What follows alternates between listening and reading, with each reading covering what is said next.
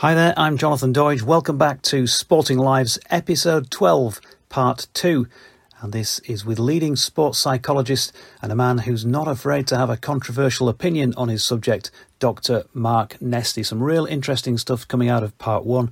If you haven't watched that or listened to that yet, then feel free to pop off and do so before returning here, or you can just jump straight in here.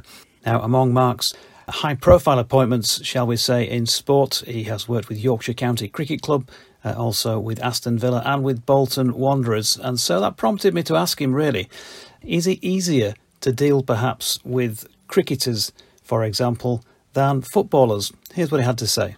Gosh, it does depend on the individual. That's certainly one of them. So let's sweep that one away quickly. Cricket, I think, after golf. So I've done a bit of work with golfers over the years, and I used to think golf was the ultimate, and I still kind of do psychologically. But I have to say, cricket, particularly batting. But yeah, let's not let the bowlers go to this one as well. Let's not take that away. But in terms of the strange way that this sport is configured, where it's a team sport, it most definitely is, and it's complicated, and yet it's also very, very individual in a way that football isn't. It really is. You could be held to account. There's figures all over the place, and this time the figures mean something.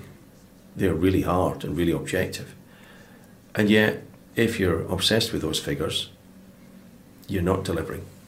So in terms of the nature and build of the sport, cricket looks, as a sport, the actual game itself looks much, much more psychological. Football, on the other hand, as you quite rightly say, I know they hate us to say this if we've not been their level as pros, but it's simple. And when they're more candid about it, it's simple. The bit that's not simple is everything that surrounds it. So what they deal with.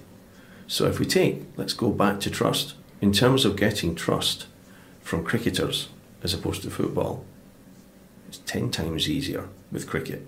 It's not easy because they're still under pressure and the professional athletes, but it's considerably easier with them than with football. So it's not the football itself, it's everything that goes around it. I mean, the playing out there in terms of what you can do, because of the nature of the sport, I mean, it's structured chaos.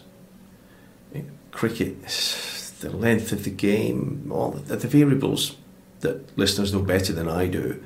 I've seen huge number of factors to deal with, and yet of course you're not meant to be concerning those too much to perform well. You're meant to be putting them on one side of your mind, and the other side is one ball at a time. Football is very, very simple in terms of the pitch, but it's everything else that surrounds it that is where the problems lie. You clearly need to do lots of listening and probably significantly less talking a lot of the time doing your job. But are there moments, let's go into this way, again back to that old school feeling of sports psychology, mind over matter, it's soft if you need to talk to a sports psychologist. Are there moments then where, I guess there are moments where you've got to be a shoulder to cry on, metaphorically or possibly literally speaking? Are there moments when you go back to that player and say, to the effect of, come on, pull yourself together? It's an interesting one, because I'm going to answer this by starting from theory. Just like, you're not talking about theory, but it's relevant. So in psychology, there's a range of different theories, and whichever one you subscribe to would affect, obviously, how you do your work. And I suppose I got myself into quite a bit of hot water over the years by subscribing to a non-American perspective. And without getting into the detail of all the different perspectives that there are, theories, I was dissatisfied with approaches that sounded either too mechanical, too structured, too impersonal, or the opposite to those, or it looked like the opposite, where they were too positive. Everything was positive. Everybody was to be positive. And I thought, this doesn't resonate with me, doesn't resonate with my beliefs, doesn't resonate with my life, the people I respect, my values. There must be something else. And I discovered something else, ironically, in North America, which was translated from various European languages, not English, but lots of other European languages. And it's called existential phenomenological psychology. There you are. That's great, isn't it? Trips off the tongue. Beautiful. But despite the term, this looked like real theory, as in it held a really positive place for negativity, being positive about negatives, adversity, sacrifice, suffering. These words were in the book. They were not in any of the other psychology books. And I thought, this is balanced. So the approach I use, which is partly my experience, partly my values, and partly my reading and studying, and not exclusively, is uncomfortable. Not all the time, but a lot of it is. So if we take something like anxiety, its view of being nervous, which I'm sure to most people would sound like common sense, but it's not amongst psychologists, which is, no, sometimes being nervous is the best thing you should be, because it means you really care about something, and that will precede a really great performance. Sometimes if you are too nervous, it'll choke you and you won't perform well. But whichever type of nerves or anxiety you have, they're all going to be bloody uncomfortable. Get on with it. Not a problem. Anxiety is not a problem. Feeling uncomfortable is not a problem. Stop this. Stop stress management unless it's needed. Stop removing anxiety with relaxation techniques unless they're needed. So I hear a lot about this now in terms of embracing it, but this is 150 years old psychology that's taken a long time to come round to the UK. So just to try and put that then into context and build a picture of it. So could it be then that you're saying you're on a coach to a football game on a Saturday afternoon, you're feeling a bit, the heart rate's going up already, you're envisaging what might be going on, you're feeling a little bit of pressure, the palms get sweaty. That's just normal. You should just expect that. And you don't need to sit there listening to an hour's relaxation tape on the M1, wherever it is you're travelling, because actually you might then go out on the field not in that heightened state of arousal, is it? State of mind to be sharp enough to do the best job you can out there as a professional footballer. Well, just to add to it, whether you're professional footballer or amateur or whoever you are, whatever sport, if you're feeling nervous the way you've just described it, and you're also feeling excited at the same time, and some of my colleagues would say, well, you can't feel nervous and excited. It's one emotion or the other. It's like, I'm sorry. The last human beings I spoke to said we can actually have two feelings at the same time.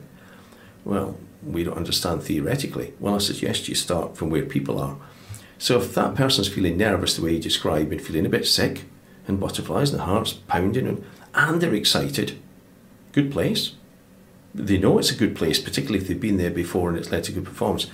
You know the difference between being anxious when you've prepared and being anxious when you're saying, oh dear, this is a level beyond where I should be, or I actually haven't done the work and I'm going to get found out. That's the different type. So I just wanted a more balanced approach that would say, listen, positive stuff is good, positive thinking can be useful, but it's not sufficient. And actually, sometimes, if we're talking about developing the person psychologically, finding their own resources to deal with adversity. So everybody's talking about resilience training at the time. And that's kind of what that means. It means dealing with really uncomfortable things and yet finding a way to perform at a decent level. A coach, a manager might give a player that sort of metaphorical kick up the backside. Is that something a sports psychologist can also do? It's a really interesting difference between, and it's a lovely example because it's like, gosh, they almost did do that and worse. And as you say, it's more metaphorical now, but it's like, well, I think that's the difference though between the coach and the psychologist, or it should be, is one of the ways I describe it sometimes to athletes and players, and they get it really quickly, is, listen, the coach wants you to do the right thing. And there's usually a lot of you, if it's team sport, So they might ask you a question, but usually they only give you 2 seconds to answer. They tell you, and that's fine, because that's good information usually, and it's important. But that isn't the best way to learn. The best way to learn is for you to tell yourself. Now, you can do that without another human being in the room, but sometimes if it's about something that you'd rather not look at, it's quite nice to have this strange figure who's usually part-time. So I've nearly always been part-time to make sure that I'm in and out. So inside and outside of it. So I'm not fully part of it, otherwise I just disappear into the wallpaper. Who dares to ask questions such as, given what you've just been telling me in our last 4 meetings, it seems to me that you need to consider whether this is where you should be. Should, given what you've said is important to you in your life and as an athlete, should you be moving abroad? Should you be moving somewhere else? Because that's what you've been saying here.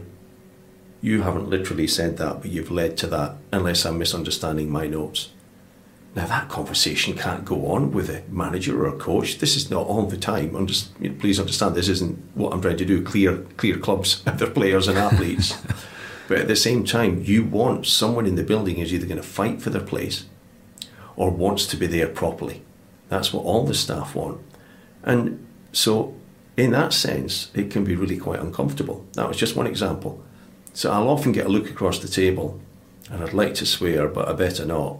But the look says something like, in more mild language, who the bloody hell are you to ask that question? To which the real answer is, I haven't asked it. You've asked it of yourself. I've just written it down and am providing it back, usually in some kind of report of some sort, to the person to consider it and reflect. Ultimately, because you want somebody to be the best they can be. So yeah, it's I've had people in tears. I haven't shouted at them, but those tears are tears of frustration at what they see they need to do or have not been doing. And that's questioning. So it's hard questioning. Provocative sometimes, and maybe sometimes I might have gone over the top and I have to roll back a bit.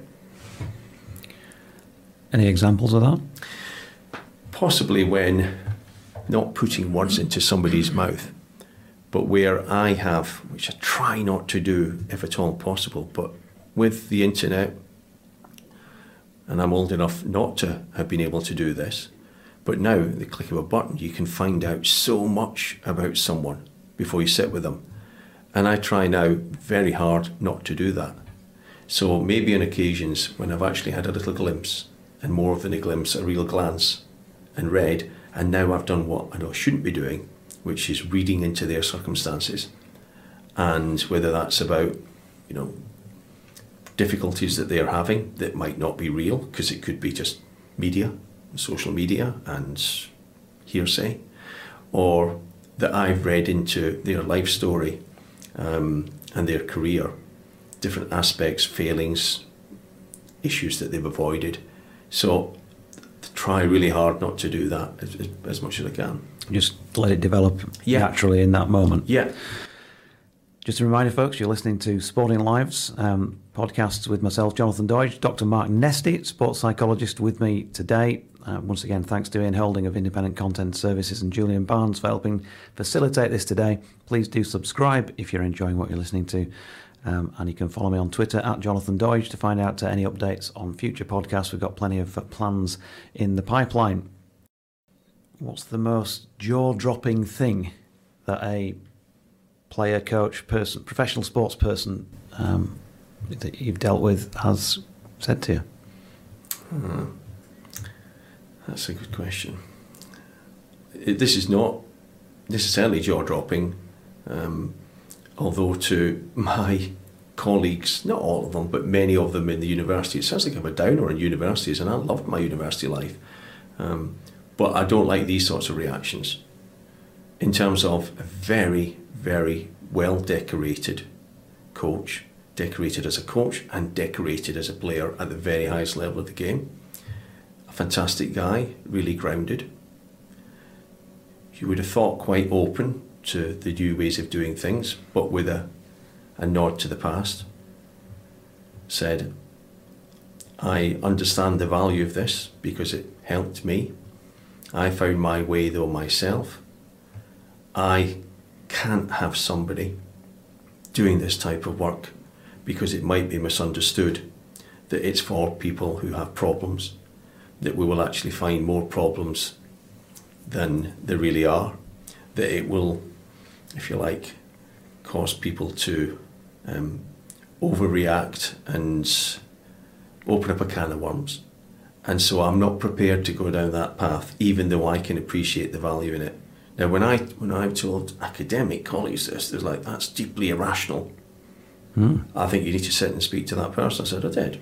We had lots of conversations. And there was quite a lot of depth when you pushed to that. And so I think the bigger issue there is this is a controversial subject. And you can't force psychology on people. They need to be ready. They need to be convinced. Doesn't mean you should do heavy sell. You should try to explain it, help people to understand. But I really think, unlike a lot of disciplines, particularly the physical disciplines, where if the athlete's sitting there thinking, I don't know quite why I'm doing this, it would be great if they appreciated it. But you can still get a strength change, even though somebody says, I don't know why I'm actually doing this. Psychology, you really need the person to be committed to the value of it. And for me, I was prepared to work with that individual because I respected that that was possible. I think my academic colleagues thought that I was doing that just to stay in the building. And maybe some of that was true. It wasn't the answer. I was kind of, I don't know if I was hoping for an answer like this, but when I said jaw dropping, it might have been, you know, I went home last night and found the striker and the left winger in bed with the wife and my daughter or something like that, you know. Oh, right. If you want to... Oh, there's loads of those examples. If you want to drop this to the now defunct News of the World, then we can go there if you want. I certainly remember seeing more from staff rather than from players, and staff opening up, particularly in the kind of intense life that they lead when they're on campaign, whatever the sport happens to be. I mean, all of those team sports, this huge amount of time spent away from families and with each other. It really is so close to the military metaphor. And in terms of being the psychologist out socialising, and maybe at 1 o'clock in the morning in a nightclub or wherever we happen to be, and members of staff, so not the players. I think actually a lot of the players, the modern players, are quite dull and boring, which is rather good in some ways. In other ways, it's not. That's another programme altogether. But staff telling me things about their personal lives, about relationships, and then in later years showing me things. I don't know if I need to go here too far with this, but showing me things on it's like, that's quite remarkable. That, you know, red really is the right colour for you, that dress. It's like, well, the psychologist, you know, surely the psychologist is above making value judgments, because psychologists are superhuman, they don't have any values.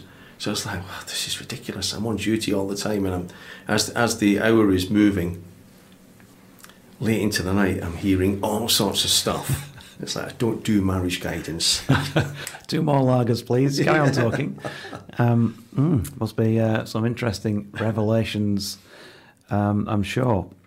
Mental toughness. What is it?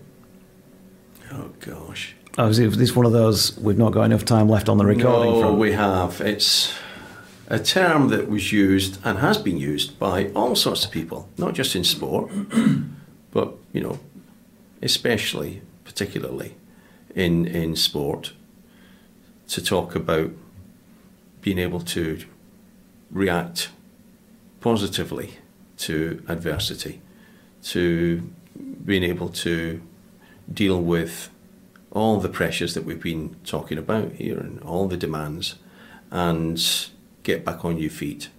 And so it should have stayed there. It should have stayed as the terminology that coaches use. And unfortunately, it entered into the universities and they started measuring it. And it's like, don't measure this term. Leave it as a term that's used amongst coaches and amongst people playing sport who have a good understanding really what it means. Don't start breaking it down into 47 different factors and then measuring it. It's not necessary, not least because we haven't got enough of it at the moment.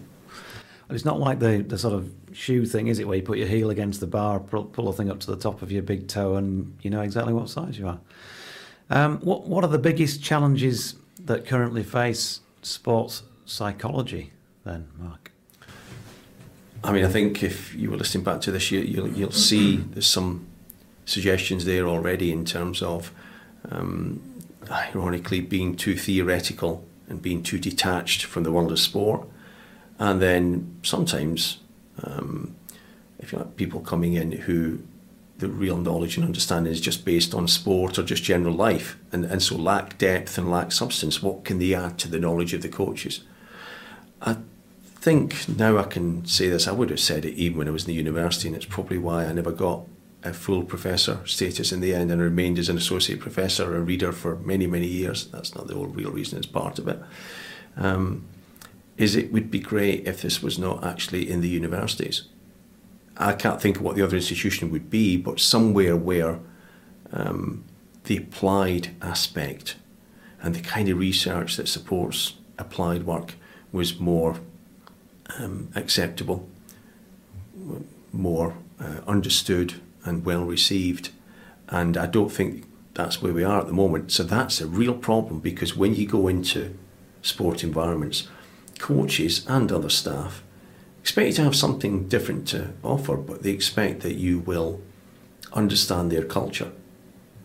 If you don't understand the culture of performance sport, you'll be going back out the door. So to learn that means that our students and masters need to have placements. They need to be in there, you know, doing real work alongside people who've done this work before, and that is not happening, and that's dangerous for this very, very new profession. There's obviously a lot of intelligence with these people who are doing these studies, but that's a kind of emotional intelligence then, if you like, isn't it? An addendum to that academic intelligence. And I know academia is about the cut and thrust of a good argument. Dr. Mark Nesty writes his paper.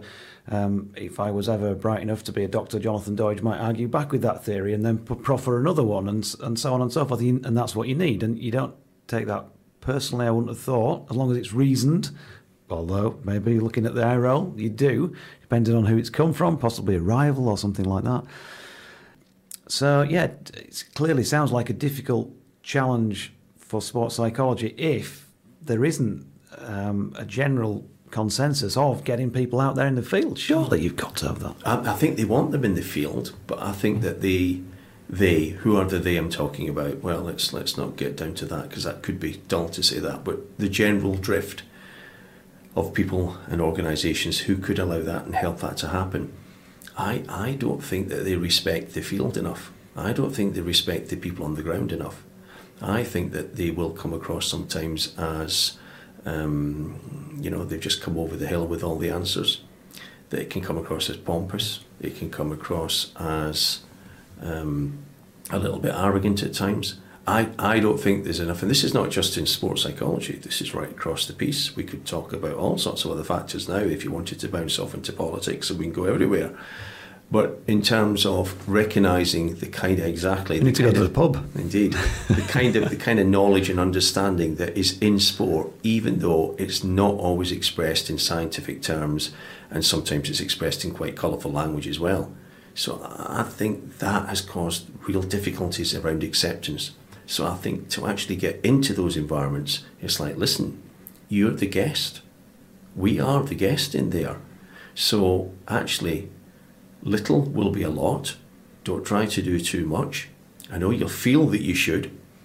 And take time to understand the kind of knowledge that there is in there. Most top-level coaches are really good psychologists. They've acquired that through their lives. If they're not, they're going out the door. And they just don't have it necessarily on a piece of paper. Absolutely. Yeah. Just one more really to fire at you, which is your own field as a sports psychologist. Who do you go to see when you're anxious about your own performance matters, life, whatever it might be. When you've got your own maybe mental health issues to discuss, who do sports psychologists go and see? Go up for a walk in the hills and just feel that's get your mind over matter. Indeed, that's a semi-serious answer, which is I do go places, whether it's some people do this anyway in their everyday life, go out and cycle or somewhere where in the countryside so we can think. But I know your more serious point is listen, you need another. If you've been saying another human being is important for dialogue, where's your other human beings? And then it's a reality that the person closest to you, who typically usually will listen without offering too much advice, my wife, I need to change that, don't I, for the era that we're in, and she will sometimes help in ways of substance and content, and that's fantastic. And she understands me fully and well. But usually she's just there, and whether she's truly listening, she'll often tell me she's not been, but that doesn't really matter because that's effective. And then I have a close colleague who has lived a similar life, and he works at the moment in rugby league and a couple of Premiership clubs at the same time, which is a massive, tall order, as well as having an academic background. And he understands. So it's speaking to somebody who really understands that world. Quite frankly, if he wasn't around, it would be pretty difficult. I think I would probably have to, if I could, search out somebody who works in business, high performance environment where there's lots and lots of stress, which can be good, of course, but lots of fast moving, volatile environments where it's not always rational, but we're trying to do something that's quite difficult. And speak to those people, listen to them, just get stuff off your chest. Two more. Just briefly, once going back a long time ago now, before I started to work in media, I was working in financial services, and I went for a job with another company.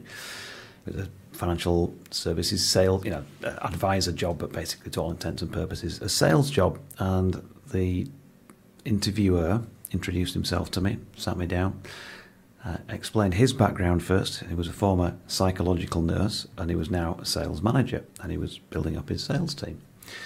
Asked me to tell me all about himself. That was pretty much the interview.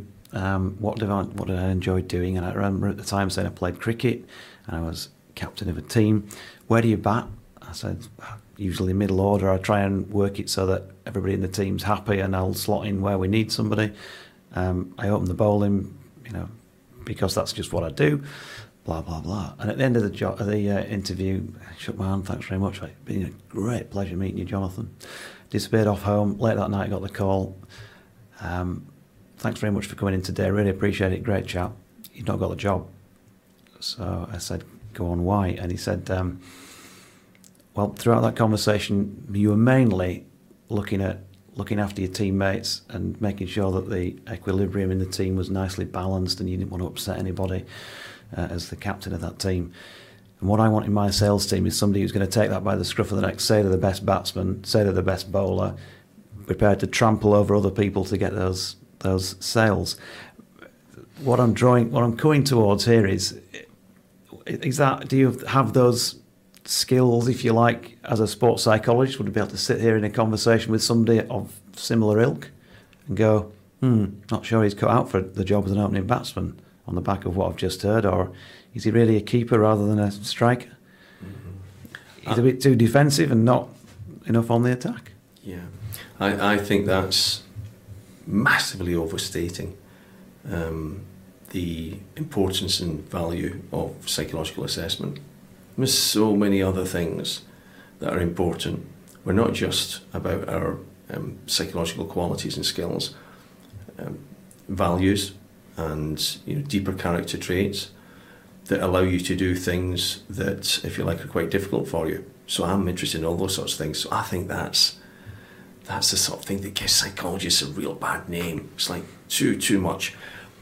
Yeah, I thought you were going to slightly take it in a different direction about, had I ever seen players who were totally, as far as you could ever say this, self-interested, and the team was just a vehicle to their aspirations? Or had I seen the opposite, people who could have really been something and didn't achieve what they were because they sacrificed themselves for the team? Go on. And I have. I've seen both of those. And so in the dialogue, that becomes apparent, and then it becomes very, you can imagine, very uncomfortable. But I would say this, wouldn't I? But I am going to, and now I'd love to drop names. And of course I won't. I really would love to. God, just... I can't. Maybe at the very end, my last sad book that nobody ever reads anyway might have a couple in. But what a joy it's been to... This sounds very unprofessional, because I've actually felt sometimes, I probably have when I've actually left the session, punching the air and saying, I knew that was possible. I knew that was right. Sitting with athletes, individual athletes, as well as footballers, rugby league, motor racing, cricket, and tennis. I said individual athletes as well, didn't I? From 1995 to this point now, and swimming. And the most impressive performers nearly always are wrestling constantly with both of those things, and the very most impressive have found a place of, this is going to sound really strange, but a place of kind of detachment and peace from that conflict. That's the next level. In that if you were to look at what they're saying, you'd say, I daren't ask if this person is interested in how well they do, and I daren't ask about their team, because it's absolutely clear they see the two as completely interrelated. And those people exist, and they exist in the very best performers. So that's perfect psychology, and it's exciting to meet those people. So I knew I was right. And then the future, and we know you mentioned, you've alluded to retiring from John Moores University of Liverpool. Is any more... I suppose you never give up as an academic, do you? Because you're constantly thinking about stuff, and you probably work on things and maybe some papers, despite the fact that you're not doing a full-time lecturing type role. What about the future of, your own future, but the future of sports psychology? So what are you going to be doing in the next few years? And if we came back and did this podcast in a decade, where would you want to have seen sports psychology move to at that point? Okay, I'll try and pick that one up at the end, because that's less egocentric. But the egocentric one, in terms of retiring, not really early, but I suppose academics consider it early because they go on to, they fall over if they want. And you're quite right. I don't know how you know this, but I have got a book, and I've been involved in 6 or 7 books before. Some I've written myself, some are co-authored. And I've never been satisfied with any of them. Like many people who write, it just has never been the pure process I wanted it to be. They're never good enough because you run out of time, all those things. And it's like I promised myself that I would write one that was better than that, and I would share it with people who really can write, you know, the really clever geeks who were at school, not people like us who were a wee bit better at sport. And this book is on almost psychology meets philosophy. But that sounds very academic and dry, but I hope it won't be. It'll be on sport, and it'll be particularly focusing on the words and terms that I have heard on the ground amongst the people, that many of the academics, particularly in psychology and sports psychology, are deeply embarrassed about and shy away for. And these words would be, which are all over sport. So courage, sacrifice, suffering, I've mentioned them before, creativity, intuition, and love. And definitely love. It's like, you can't use that word. It's like, but it's all over sport. Beauty is all over sport. Well, these words have got nothing to do with performance. They most certainly have. So it's a task. It's taken me 2 years so far. It looks a complete mess, but you're quite right. I will be continuing with that. And the other project, we'll see if it comes to fruition, is an organisation in New York who a couple of years contacted me out of the blue, and it's like, I hope this happens because it's just so crazy and wonderful. And they are surgeons and chaplains, and they work together currently trying to design research studies that will capture the attention of insurance companies, because they've anecdotally noticed, this is the surgeons, different types of surgeons, have noticed that people who have a spiritual worldview of some sort, whatever that may be, religious or not, that their healing and rehabilitation is typically much faster. And so the surgeons are interested because they want to be great surgeons, and the chaplains are interested because it's their domain, and they saw that I'd written about how important spirituality and faith is to lots of Premiership players because we have a global league. And they think, which is the little fly in the ointment, but they are Americans after all, wonderful folks, great energy. But one of the conversations around, Mark, can you design some prayer interventions to help? It's like, oh dear, that's not my boat. That's not what I'm talking about. So we're a long way apart from each other, but in another way we're not, because we're talking about how, particularly in high-level sport, it's not just psychological skills and qualities people draw on. They will draw on spiritual aspects of their personality to deal with performance pressures as well as injury and healing. And it's like, well, I'm going to mention it, even though everybody seems very embarrassed about it this side of the pond. That sounds really interesting, that old link between sport, religion, all the catharsis and all those sort of things that sports sociologists will tend to talk about. What's the working title, by the way, for your Philosophy Meets Psychology book? There is no working title yet. That's right. The mistake I've made before. I'm looking forward to that coming out, because I want to, in fact, we'll come back and do another podcast on that at the time, because that sounds like a cracker. Mark, it's been a brilliant experience spending an hour or so with you talking about sports psychology and your own career and involvement, and thank you very much for your time. Thank you, Jonathan. It was good fun.